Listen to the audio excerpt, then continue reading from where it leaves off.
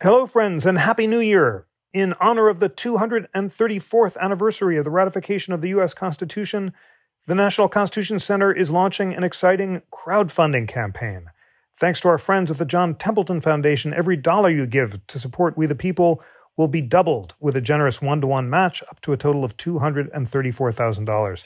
I'm thrilled to share that right now we have 381 donations from 44 states, plus Washington, D.C., and the Northern Mariana Islands, for a total of $48,588.07. So let's keep it going. We still don't have any donations from Alaska, Kansas, North and South Dakota, Oklahoma, or Wyoming. So if you're a listener in one of those states, I'd be so grateful, as would all of my colleagues at the NCC, for a donation of any amount, $5, $10 or more. We want to see all 50 states unite to support all of the light and learning that We the People spreads. It's a great opportunity to show your support of constitutional education, and all of us are so grateful for your passion, your engagement, and your support for lifelong learning. Please go to constitutioncenter.org/We the People. That's all one word, all lowercase. Now, on to the show.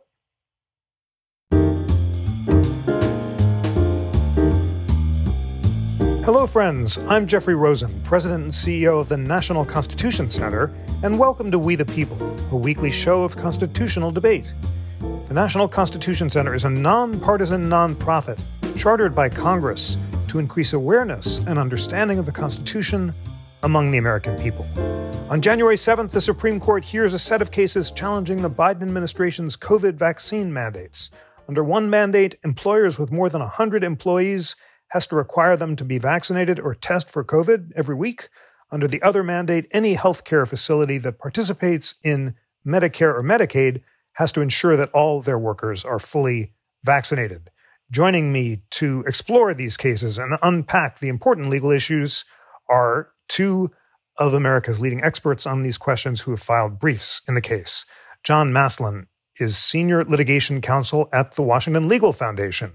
He filed an amicus brief on behalf of WLF, arguing against the legality of the mandates. John, thank you so much for joining. Thank you very much for having me, Jeff. And Deepak Gupta is founding principal of Gupta Wessler and an instructor at Harvard's Supreme Court Litigation Clinic. He filed briefs supporting the legality of the mandates for the American Public Health Association. Deepak, it's great to have you on the show. Thanks so much for having me, Jeff. It's great to be here. John, let's begin with the case NFIB versus the Department of Labor, which involves a mandate issued by OSHA. That's the Occupational Safety and Health Administration, which issued an emergency order to protect the health of employees, which requires that employees in businesses with more than 100 of them be vaccinated or wear masks and take weekly tests. Tell us about what's going on in that case and why you believe that that mandate violates the Constitution. There's a lot going on in that case, and there are several constitutional and statutory problems with OSHA's actions. The first is something called the Major Questions Doctrine, and that asks that when a regulation has major economic and social impact, that Congress would not have delegated that authority to an agency without a clear statement in the statutory grant of authority giving the agency the power to do that. Here in the Occupational Safety and Health Act, there's no clear statement that gives OSHA the authority to issue a vaccine mandate. There's also federalism problems. The job of requiring vaccinations for citizens has historically fallen to the states. The federal government has never required vaccinations for a broad swath of the population. And because this is normally reserved to the states, that also requires a clear statement by Congress that it wants OSHA to require vaccines. Otherwise, the state regulations are preempted. Many states have passed either laws or regulations that bar these types of vaccine mandates. Those laws are preempted by the OSHA mandate. The third constitutional problem is the First Amendment.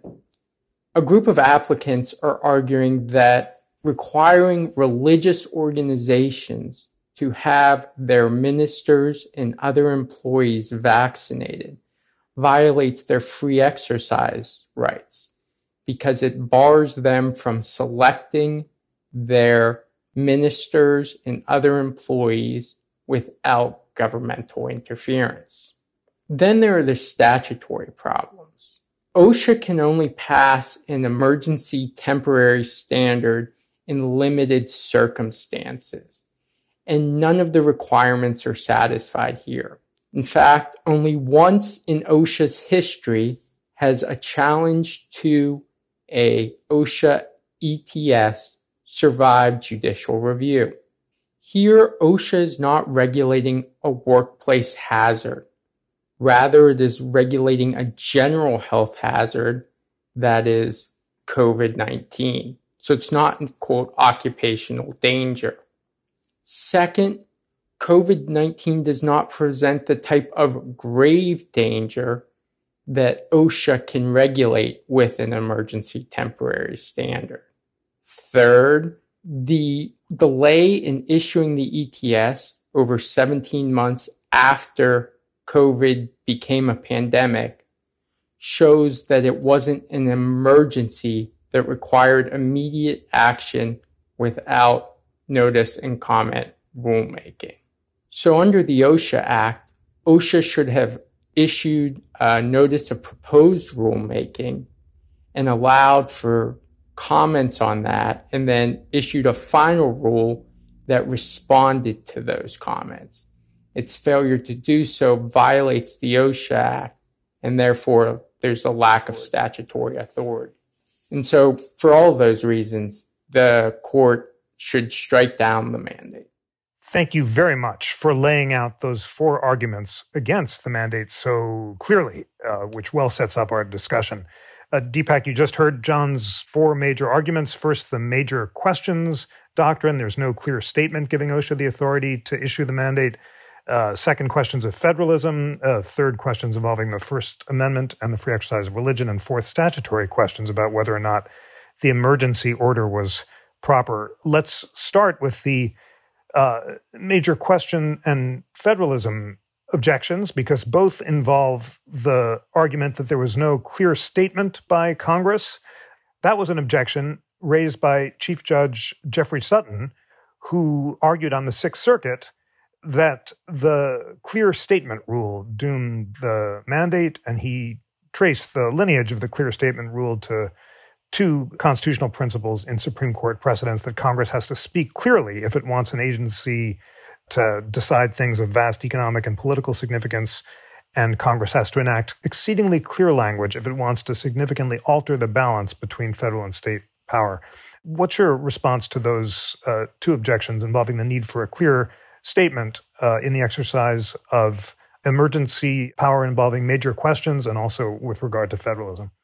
So I have to say, I have great respect for Judge Jeff Sutton. I think he's one of the finest jurists in the country. And whenever he writes an opinion, I want to read that opinion because he states his opinions very forcefully and clearly. I was disappointed and surprised to see that he took the position that he did when all of these cases were consolidated before the Sixth Circuit. I became worried because the balance on that court suggested it would not be the ideal forum for the courts to hear these. And for those who don't know, what happens when there's a challenge to OSHA regulations is that the courts hold a kind of lottery and one circuit is chosen. And so what Judge Sutton appealed to there is a pretty controversial idea in administrative law, that, as you said, when there are certain questions, and this has only happened a couple of times that the Supreme Court has invoked a concept like this, where the question involves significant economic or political questions. The idea is it's not enough to use the ordinary tools of statutory construction, that Congress has to have spoken very specifically to that issue. And I think the first thing to note about this is the fact that the challengers are focusing on this doctrine, I think, betrays that there isn't a terribly strong argument on the basis of ordinary statutory construction. In other words, if we use the tools that we normally use to interpret a statute, I think, in my view, it's fairly clear that OSHA is acting within the ambit of its authority. It has to just determine that there's a grave danger presented in the workplace and that an emergency standard is necessary to protect employees from that danger. That's basically the language of the statute. We filed a brief for the public health community explaining why, based on the science, it's abundantly clear that OSHA has satisfied that standard. And OSHA did, I think, a very good job in explaining why the overwhelming weight of authority supports that determination. And the scientific community is unanimous on this. There really isn't any disagreement. And so instead, what the challengers are resorting to is this doctrine, the major questions doctrine. One thing to say about that doctrine is the reason that it is controversial, the reason it has been so rarely invoked, is that it basically hands unelected judges a license to say, well, I think this issue is controversial. I think this issue is one that we should take out of the ordinary kind of way that we interpret statutes. And I'm not sure that there are any judicially manageable standards for determining when that is the case. And I think the Solicitor General has done a very good job of explaining why actually Congress did speak clearly. Congress authorized OSHA to issue an emergency temporary standard whenever it makes the requisite determinations, which it did. And the whole idea of granting authority for an emergency temporary standard is this: Congress can't know in advance precisely what emergency might arise that will present itself in the workplace. Contrary to what John said, I do think this is a danger that presents itself uniquely in the workplace. Of course, the pandemic is affecting everything in American life and has been for the past couple of years. But we saw early in the pandemic that the hotspots were often places like slaughterhouses, places where people are packed in together for long periods of time and the virus transmits. And so one of the things we've explained in our brief is why there's a particular workplace danger. So in my view, Congress has spoken clearly to this issue. It gave the agency emergency authority to do just this. But I also just have concerns that if the court doesn't agree that there is a clear statement, that this is a license now for the Supreme Court and for unelected judges to simply decide that certain issues are controversial or that the judges disagree because of their own policy preferences, and then take that out of the ordinary rules. And I'm not sure where that goes. And I'm quite concerned that this is not the way for the Supreme Court to decide such a significant question of administrative law on an unusual emergency stay application without sort of a full process on a shortened timeline. John, your response to some of those points, including the posture in which this case arises, it is decided on an emergency basis. On the other hand, the court decided to hold oral arguments on short notice. Some suggested that was a response to recent criticisms of the so-called shadow docket and a desire to hold oral arguments before reaching a decision. And tell us what you think the relevance of recent decisions involving, for example, the Biden administration's eviction moratorium, which the court struck down at the end of August, and which some say suggests that this court will be suspicious of claims that Congress has delegated authority to administrative agencies in this case as well. I'll start with that last point. Deepak mentioned that the court has rarely invoked the major questions doctrine, but one of the times it did invoke the major questions doctrine was in Alabama Realtors, in which the court struck down the Centers for Disease Control's eviction moratorium. So the court clearly believes that any questions related to the pandemic and major questions about it is a major question. And the Biden administration was on notice of that when it issued this ETS. As far as the posture of the case, I would be more concerned if there weren't another case currently on the court's docket. It's called West Virginia versus Environmental Protection Agency, scheduled for oral argument the last day of February. In that case, the court has granted cert to consider the scope of the major questions doctrine and is receiving full merits briefing after a 6-year battle in the District of Columbia circuit over the Obama administration's Clean Power Plan and the Trump administration's ACE rule. So the court is not dealing with this just based on briefing that it is receiving from the applicants and the Solicitor General and the amicus in these cases. Rather, it is able to also look at that briefing, which is very fresh in the court's mind. But even if the West Virginia v. EPA case weren't there, I think that cases like this are critically important. And with the ETS standard, it can only last 6 months. If the court were not to address it on this emergency basis, it would never be able to address these types of questions because the cases would become moot by the time they worked their way through the courts of appeal and then made it to the Supreme Court. And we shouldn't have the courts of appeal being the last word on these important questions of constitutional law and statutory interpretation. Rather, we should have those kinds of questions be decided by our Supreme Court. Responding to some of Deepak's arguments, I don't think that anyone is arguing that the vaccines don't work, but what the applicants are arguing is that there are other alternatives that OSHA did not consider when deciding whether to issue this ETS. And if they would have considered those other issues, they would have seen that this broad vaccine mandate was not, quote, necessary, which is a requirement. Furthermore, now in 2020, the OSHA refused to issue an ETS regarding COVID.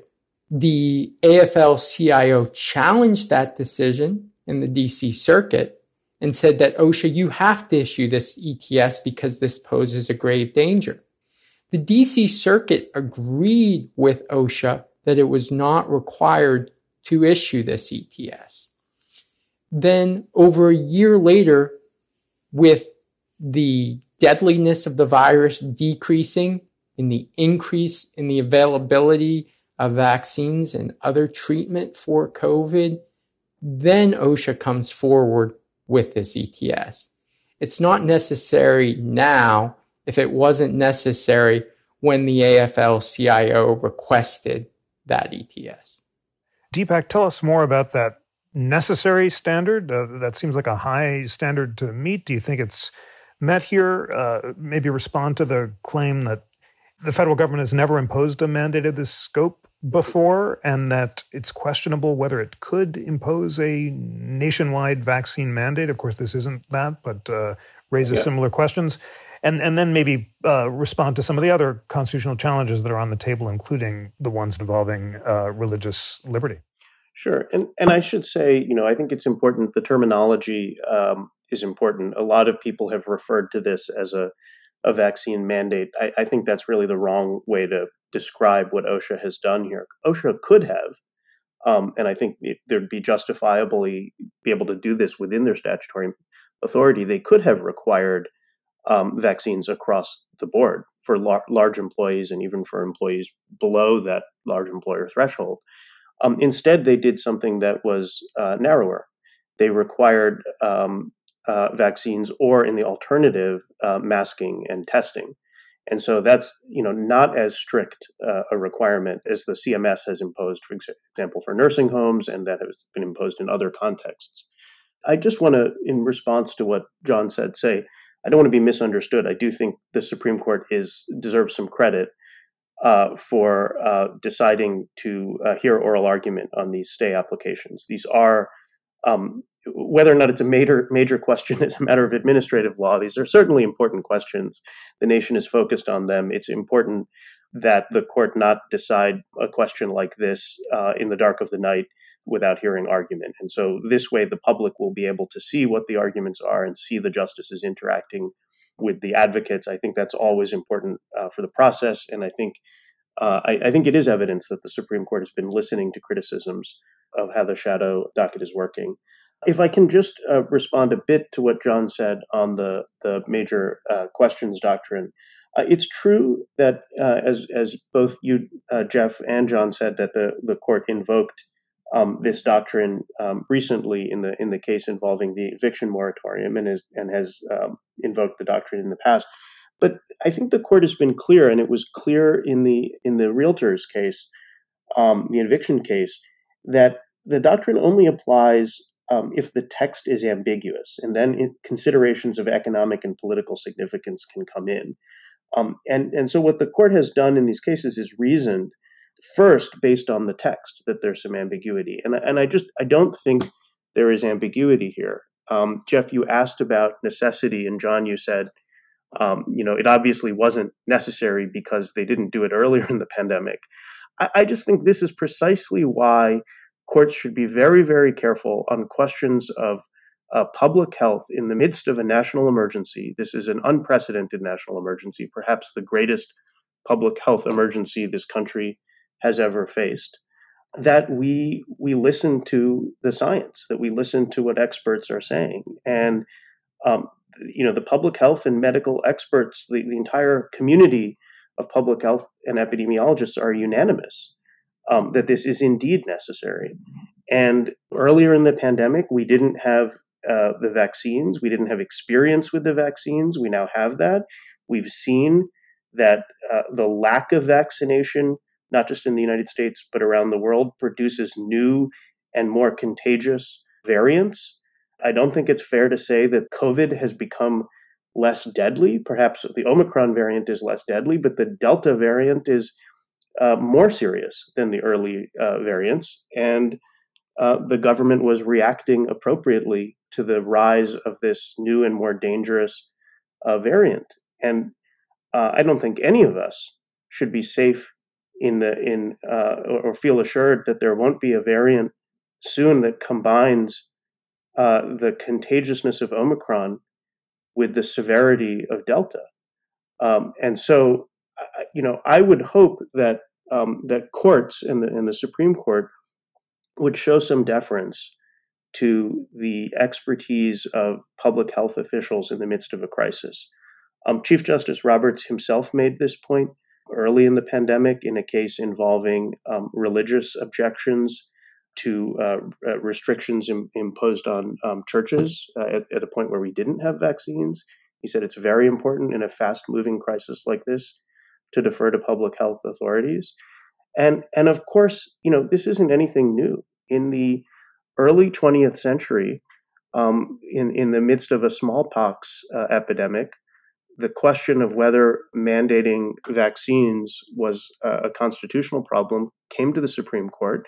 And in a case called Jacobson against Massachusetts, the Supreme Court found that was a permissible step for public health authorities to take and is consistent with our Constitution. Our Constitution, after all, is not a suicide pact. I don't want to get ahead of things. I know we're going to talk about the constitutional issues in greater depth, but I do think that has some significance when the court is thinking about the role of the administrative state in a time of emergency. Well, since you mentioned the constitutional issues, why don't we put the second case on the table?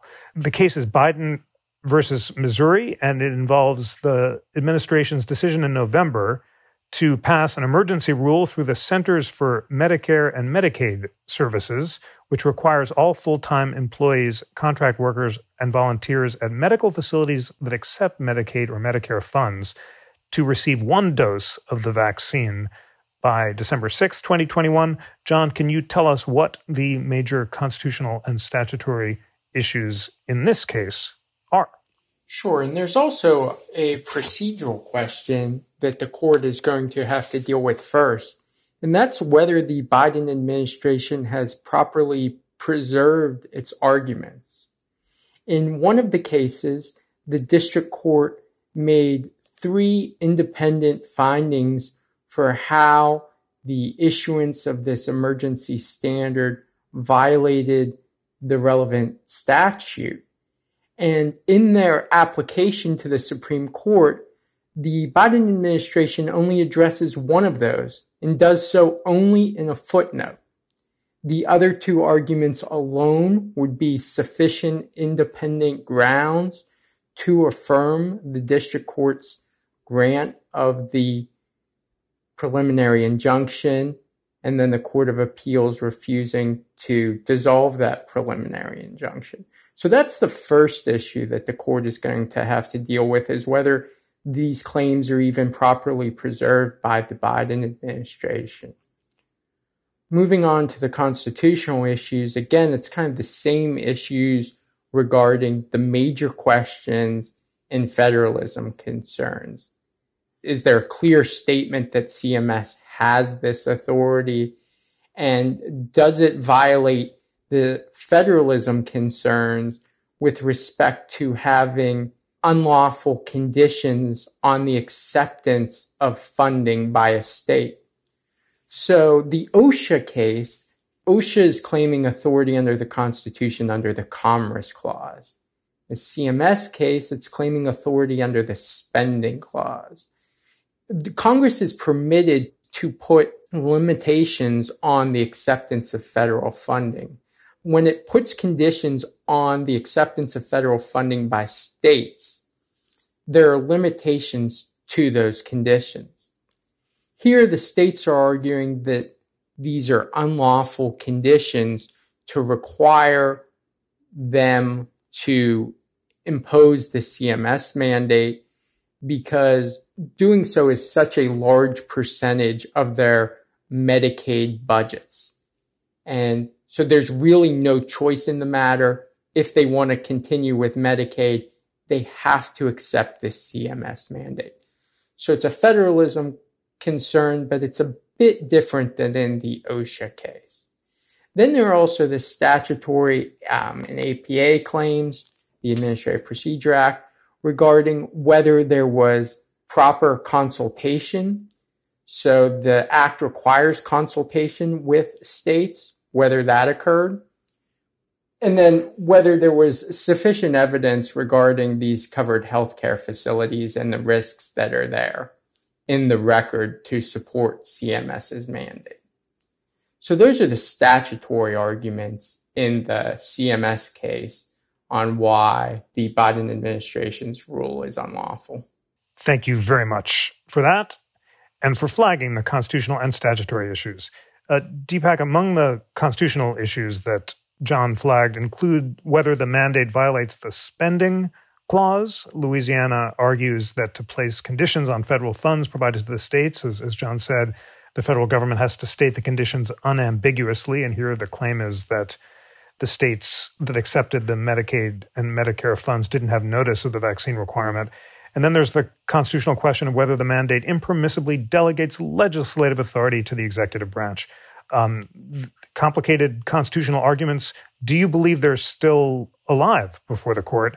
And then tell us what you think of the constitutional arguments in the Biden case. I don't think that the action in the CMS case is primarily on constitutional issues. I think it's principally a statutory question, and the question is whether or not the Secretary of Health and Human Services and this agency that oversees federal spending on medical care, whether they acted within the ambit of their statutory authority. And they have really broad statutory authority to impose measures to protect patients' health and safety at facilities that are receiving federal funds. So it's really important, I think, for listeners to understand that this isn't some sweeping broad mandate that applies across the board.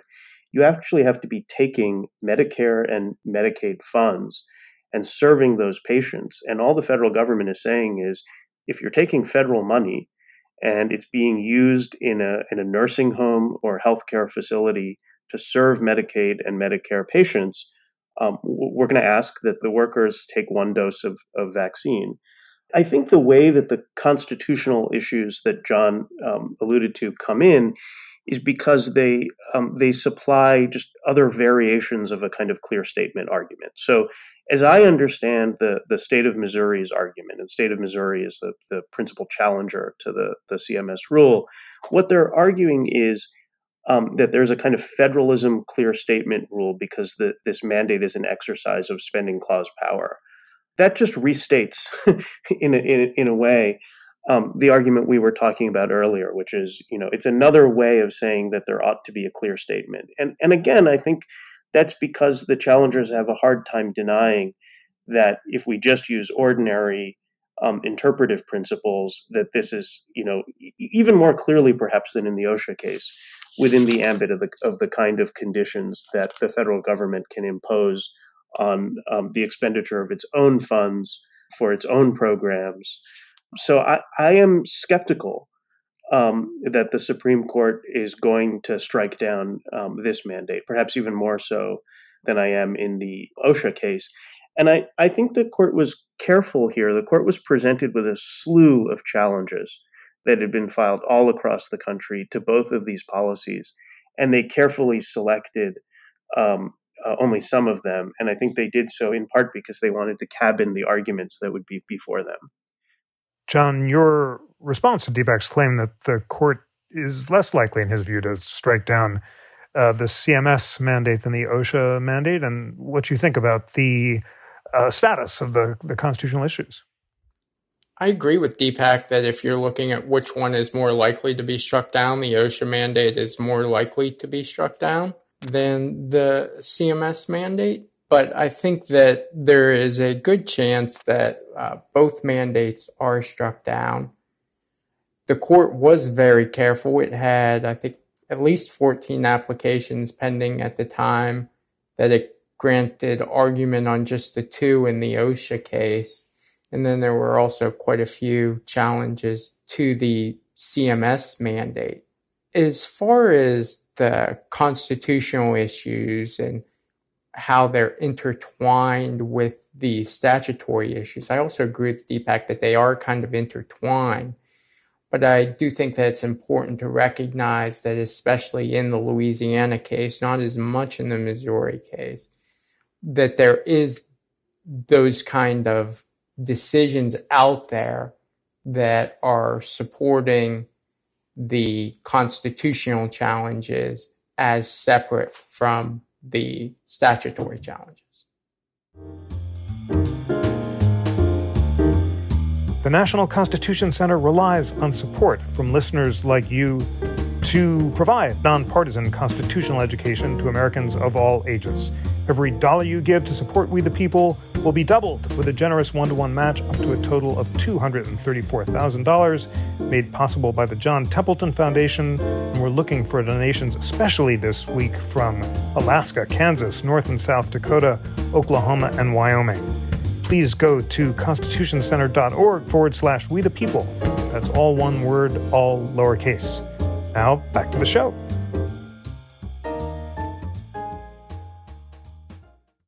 Deepak, in good We the People fashion, we've dived directly into the legal and constitutional arguments. Let's pull back now and give our listeners a sense of how big a deal it would be if the court were to strike down one or both of these mandates. This is part of a broader debate about the court's role in policing the boundaries of the administrative state. Are these likely to be important cases in that debate? And do you think that the court will strike down one or both of the mandates? I don't think that the court will strike down these mandates, but that might be wish casting on my part. Sometimes it's hard to distinguish our hopes from our predictions. But I really hope not, because I think it is at times like this when a society really needs to hold together, and we need our government to be able to protect the people and promote the common welfare. And, I sincerely hope that we won't read our Constitution to be a kind of suicide pact. These really are matters of life and death. These really are cases that involve the most fundamental role of the government to protect people. And of course, the government has to operate within the law. Of course, federal agencies, it's very important that they not act beyond the powers that have been conferred on them by Congress. I don't want to be heard to suggest otherwise. So these are important questions, and it is certainly the right of the states and other challengers to take these matters before the Supreme Court and to get a clear ruling on whether these measures are lawful. But these cases could not be more important for public health. They are literally a matter of life and death. And as I said, I think that I don't think these are good vehicles for the Supreme Court to be making major changes in the way we do administrative law, or to decide that there are major differences in how we think about the role of the administrative state. For some reason, these questions have become incredibly politicized. I've been quite surprised to see how much vaccines and science have become politicized during this pandemic.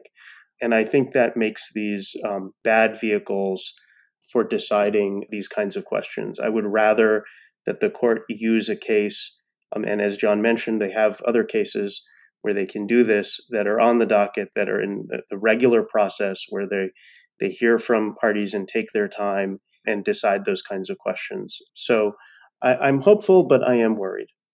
John, your thoughts about whether the court is likely to strike down one or both of these mandates? The eviction moratorium case was indeed a 6-3 case. Do you imagine a similar 6-justice majority coalescing against one or both of these mandates? And how do these cases fit into the broader debates on the Roberts Court about the scope of the administrative state? I do think that the court is likely to at least strike down the OSHA mandate 6-3. I think that what happened in the Alabama Realtors case, after it went up the first time, the court refused to strike it down at that time.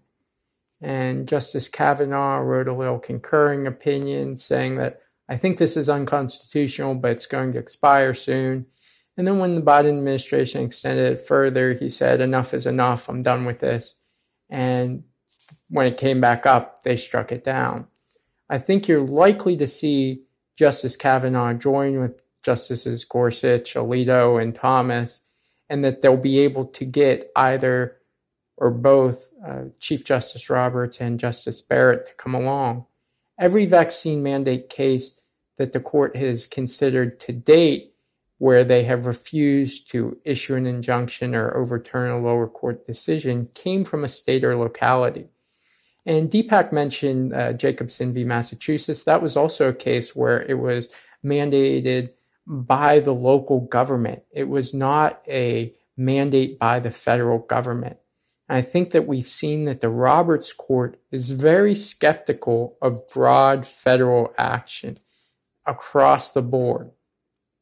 Typically, the Roberts Court believes that these types of decisions, if not explicitly given to the federal government in the Constitution, should be left to the states and to the local governments. Because the OSHA mandate and the CMS mandate take away that power from the states and give it to the federal government, I think that we're likely to see at least one, if not both, of the mandates struck down.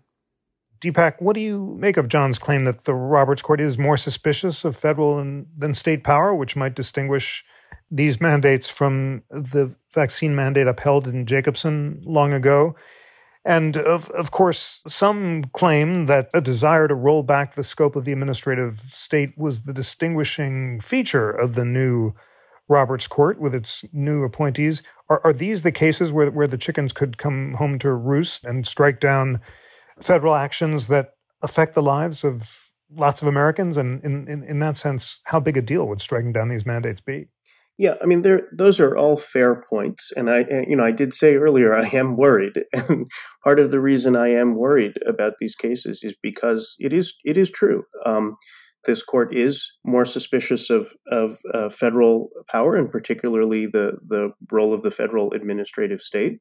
It is true that the vaccine requirements in the past have been imposed by state and local governments. It is true that the Jacobson case involved, in that case, it was the city of Cambridge, Massachusetts, that imposed the smallpox vaccination requirement. So all those things are true, and that is reason why people are taking these cases so seriously, watching them so carefully, because they are really matters of life and death. It was why I felt it was important to represent the American Public Health Association and the public health community in these cases. I mean, people should realize that, when the Supreme Court hears these cases, they will be doing so to an empty courtroom.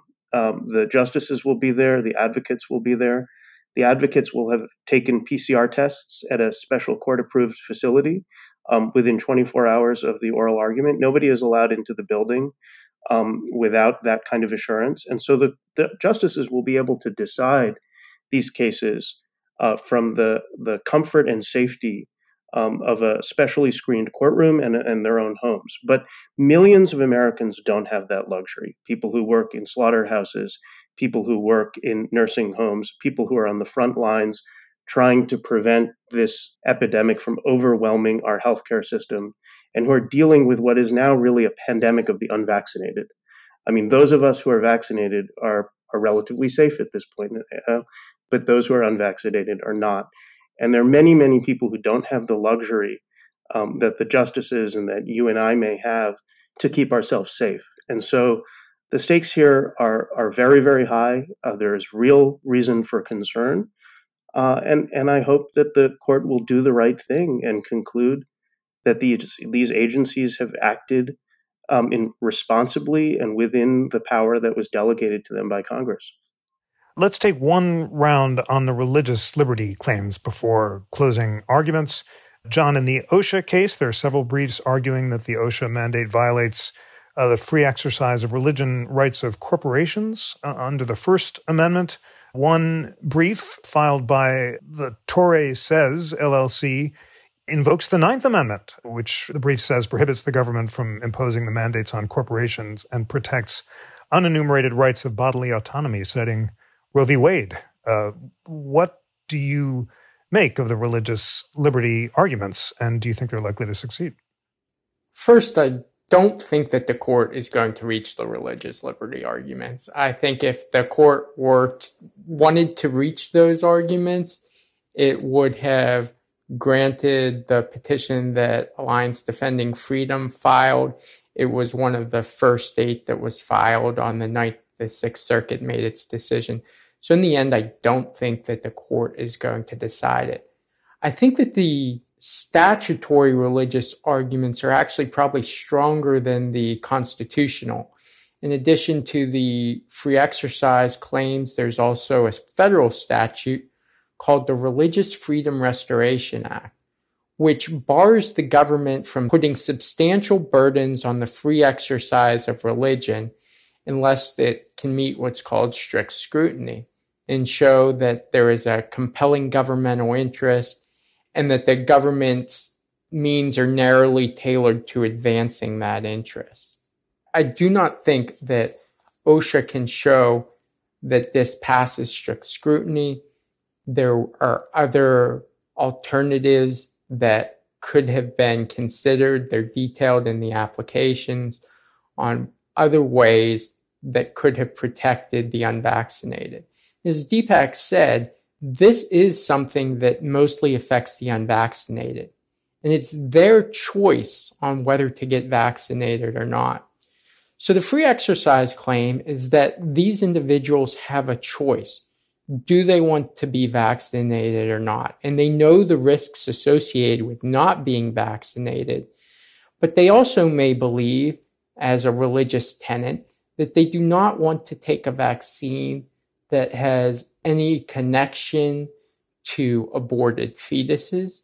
They may have religious objections to all vaccines, and they shouldn't have to choose between being fired from their job or violating their religious rights. That's what the court said in Hosanna Tabor and Our Lady of Guadalupe. The government should not be able to force individuals to make that decision. And that's what the mandate does. And Deepak was talking about how the terminology matters and how this isn't truly a vaccine mandate because you can have the choice to test and mask instead. There's a great brief by 2 unions that show why that's not the case in much of America. The OSHA rule requires that if you do choose the test and mask route, that you could be forced to pay for the testing and that you don't get any time off for the testing like you do with the vaccines. That might not matter in Philadelphia or Washington, D.C., but it does matter in rural Montana or rural Alaska, where you might have to drive 3 or 4 hours to get a COVID test and then 3 or 4 hours back once a week and pay for the testing. Low-income workers simply cannot afford that. And so it really is making them choose between violating their religious faith and keeping their job. Deepak, your thoughts on the religious freedom claims in these cases and whether or not you think the court's likely to reach them? I do think that throughout the pandemic, there have been religious free exercise claims that deserved to be taken seriously, particularly in the early pandemic claims by churches before the vaccines came into view. I don't think that these challenges in the cases that have come before the Supreme Court on the vaccine requirements are terribly serious. I don't think they have much merit, and I'd be very surprised if the court thought they did. And I agree with John that if the court were more interested in the religious claims, it would have chosen vehicles to clearly present the questions. So there are religious free exercise claims in the OSHA cases, as you said. First of all, I think it's important to understand that nothing about the OSHA standard precludes employers from establishing religious exemptions and accommodating the religious needs of employees. Certainly, these objections don't bear on the facial validity of the standard, which recognizes the availability of individualized exemptions, including for religious reasons. And I also think that even assuming that we're talking about the higher standard under the Religious Freedom Restoration Act, that still requires that there be a substantial burden on religion. And I don't think that the applicants here have identified any religious exercise that the standard substantially burdens. They claim that there's a religious objection to requiring employees to be vaccinated, but the OSHA standard permits employers to choose the mask and test option instead. And so that takes care of any kind of burden or objection to a vaccine mandate. Again, this is not a vaccine mandate. And so then you have this argument. This is the folks, I think they're called the Word of God.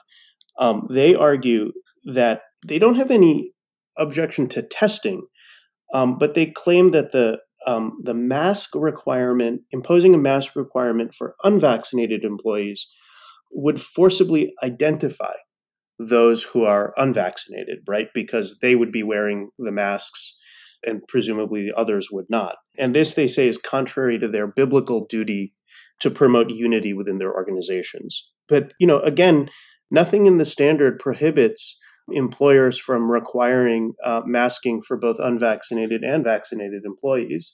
And many employers, in fact, do so. So I just think, with all due respect to these objections, they're pretty feeble. And I would be very surprised if the court found that the OSHA standard failed on this particular ground. Well, it's time for closing arguments in this thorough and illuminating discussion of the important statutory and constitutional issues in both of these cases.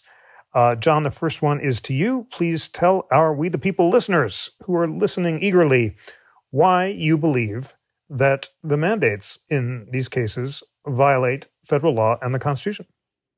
We are a nation of laws, and we must follow those laws even if they're inconvenient. We shouldn't be resorting to emotion or to cries. This is just a suicide pact of if we allow unvaccinated individuals to work either in a company larger than 100 people or in a medical facility.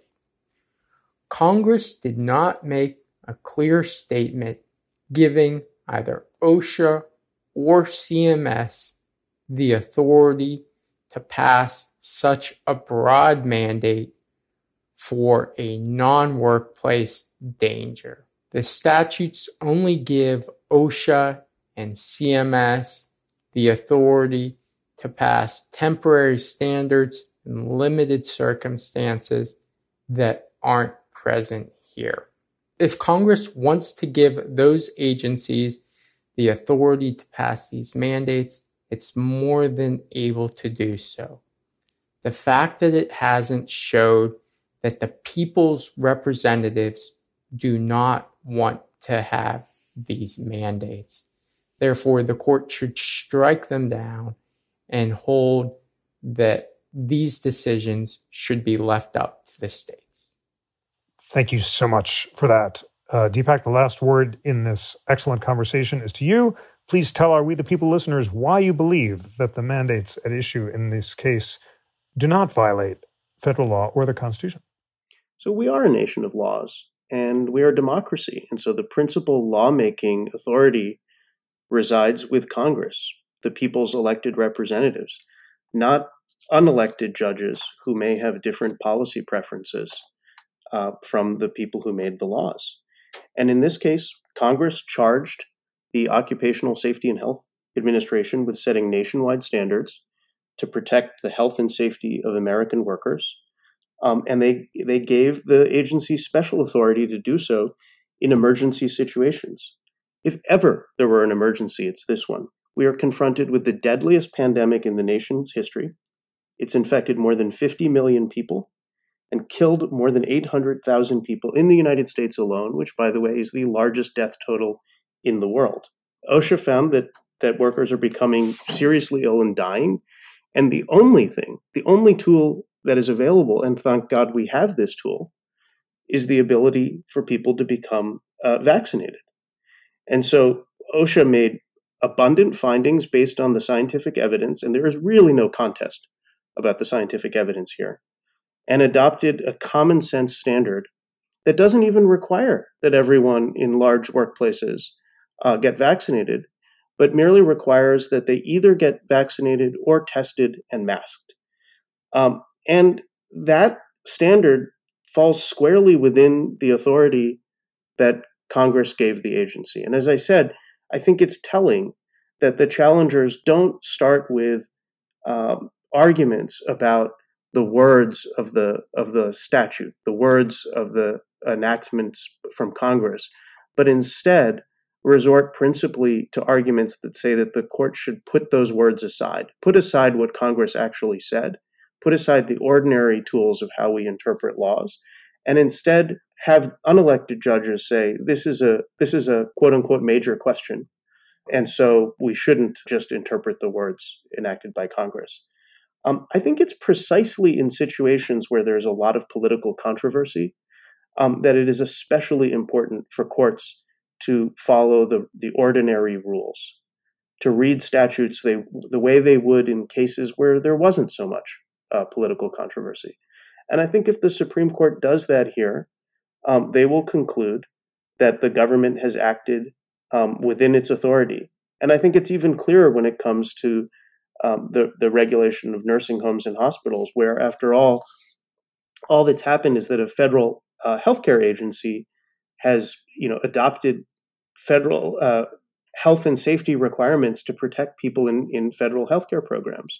So I think in both of these cases, if the court simply follows the ordinary tools that it would use to interpret the laws enacted by Congress, these requirements will stand. And I sure hope they do for the health and safety and well-being of the American people as we weather this crisis. Thank you so much, John Maslin and Deepak Gupta, for a civil, thorough, and illuminating conversation about the vaccine mandate and the Constitution. John, Deepak, thank you so much for joining. Thanks for having us. Thank you. Today's show was produced by Melody Rowell and engineered by Dave Stotts. Research was provided by Michael Esposito, Chase Hansen, and Lana Ulrich. Homework of the week, read the transcript of the oral argument in vaccine cases at the Supreme Court. That's at scotus.gov, and make up your own mind. Please rate, review, and subscribe to We the People on Apple, and recommend the show to friends, colleagues, or anyone who is eager for a weekly dose of constitutional debate. And always remember that the National Constitution Center is a private nonprofit. Thanks so much to those of you who have donated to our We the People crowdsourcing campaign. It's so meaningful that we've received 381 donations from 44 states, plus Washington, D.C. and the Northern Mariana Islands. And we're looking for donations still from Alaska, Kansas, and North and South Dakota, Oklahoma, and Wyoming. If you're a listener in one of those states, please go to constitutioncenter.org/We the People, all one word, all lowercase, and consider donating to support our work. On behalf of the National Constitution Center, I'm Jeffrey Rosen.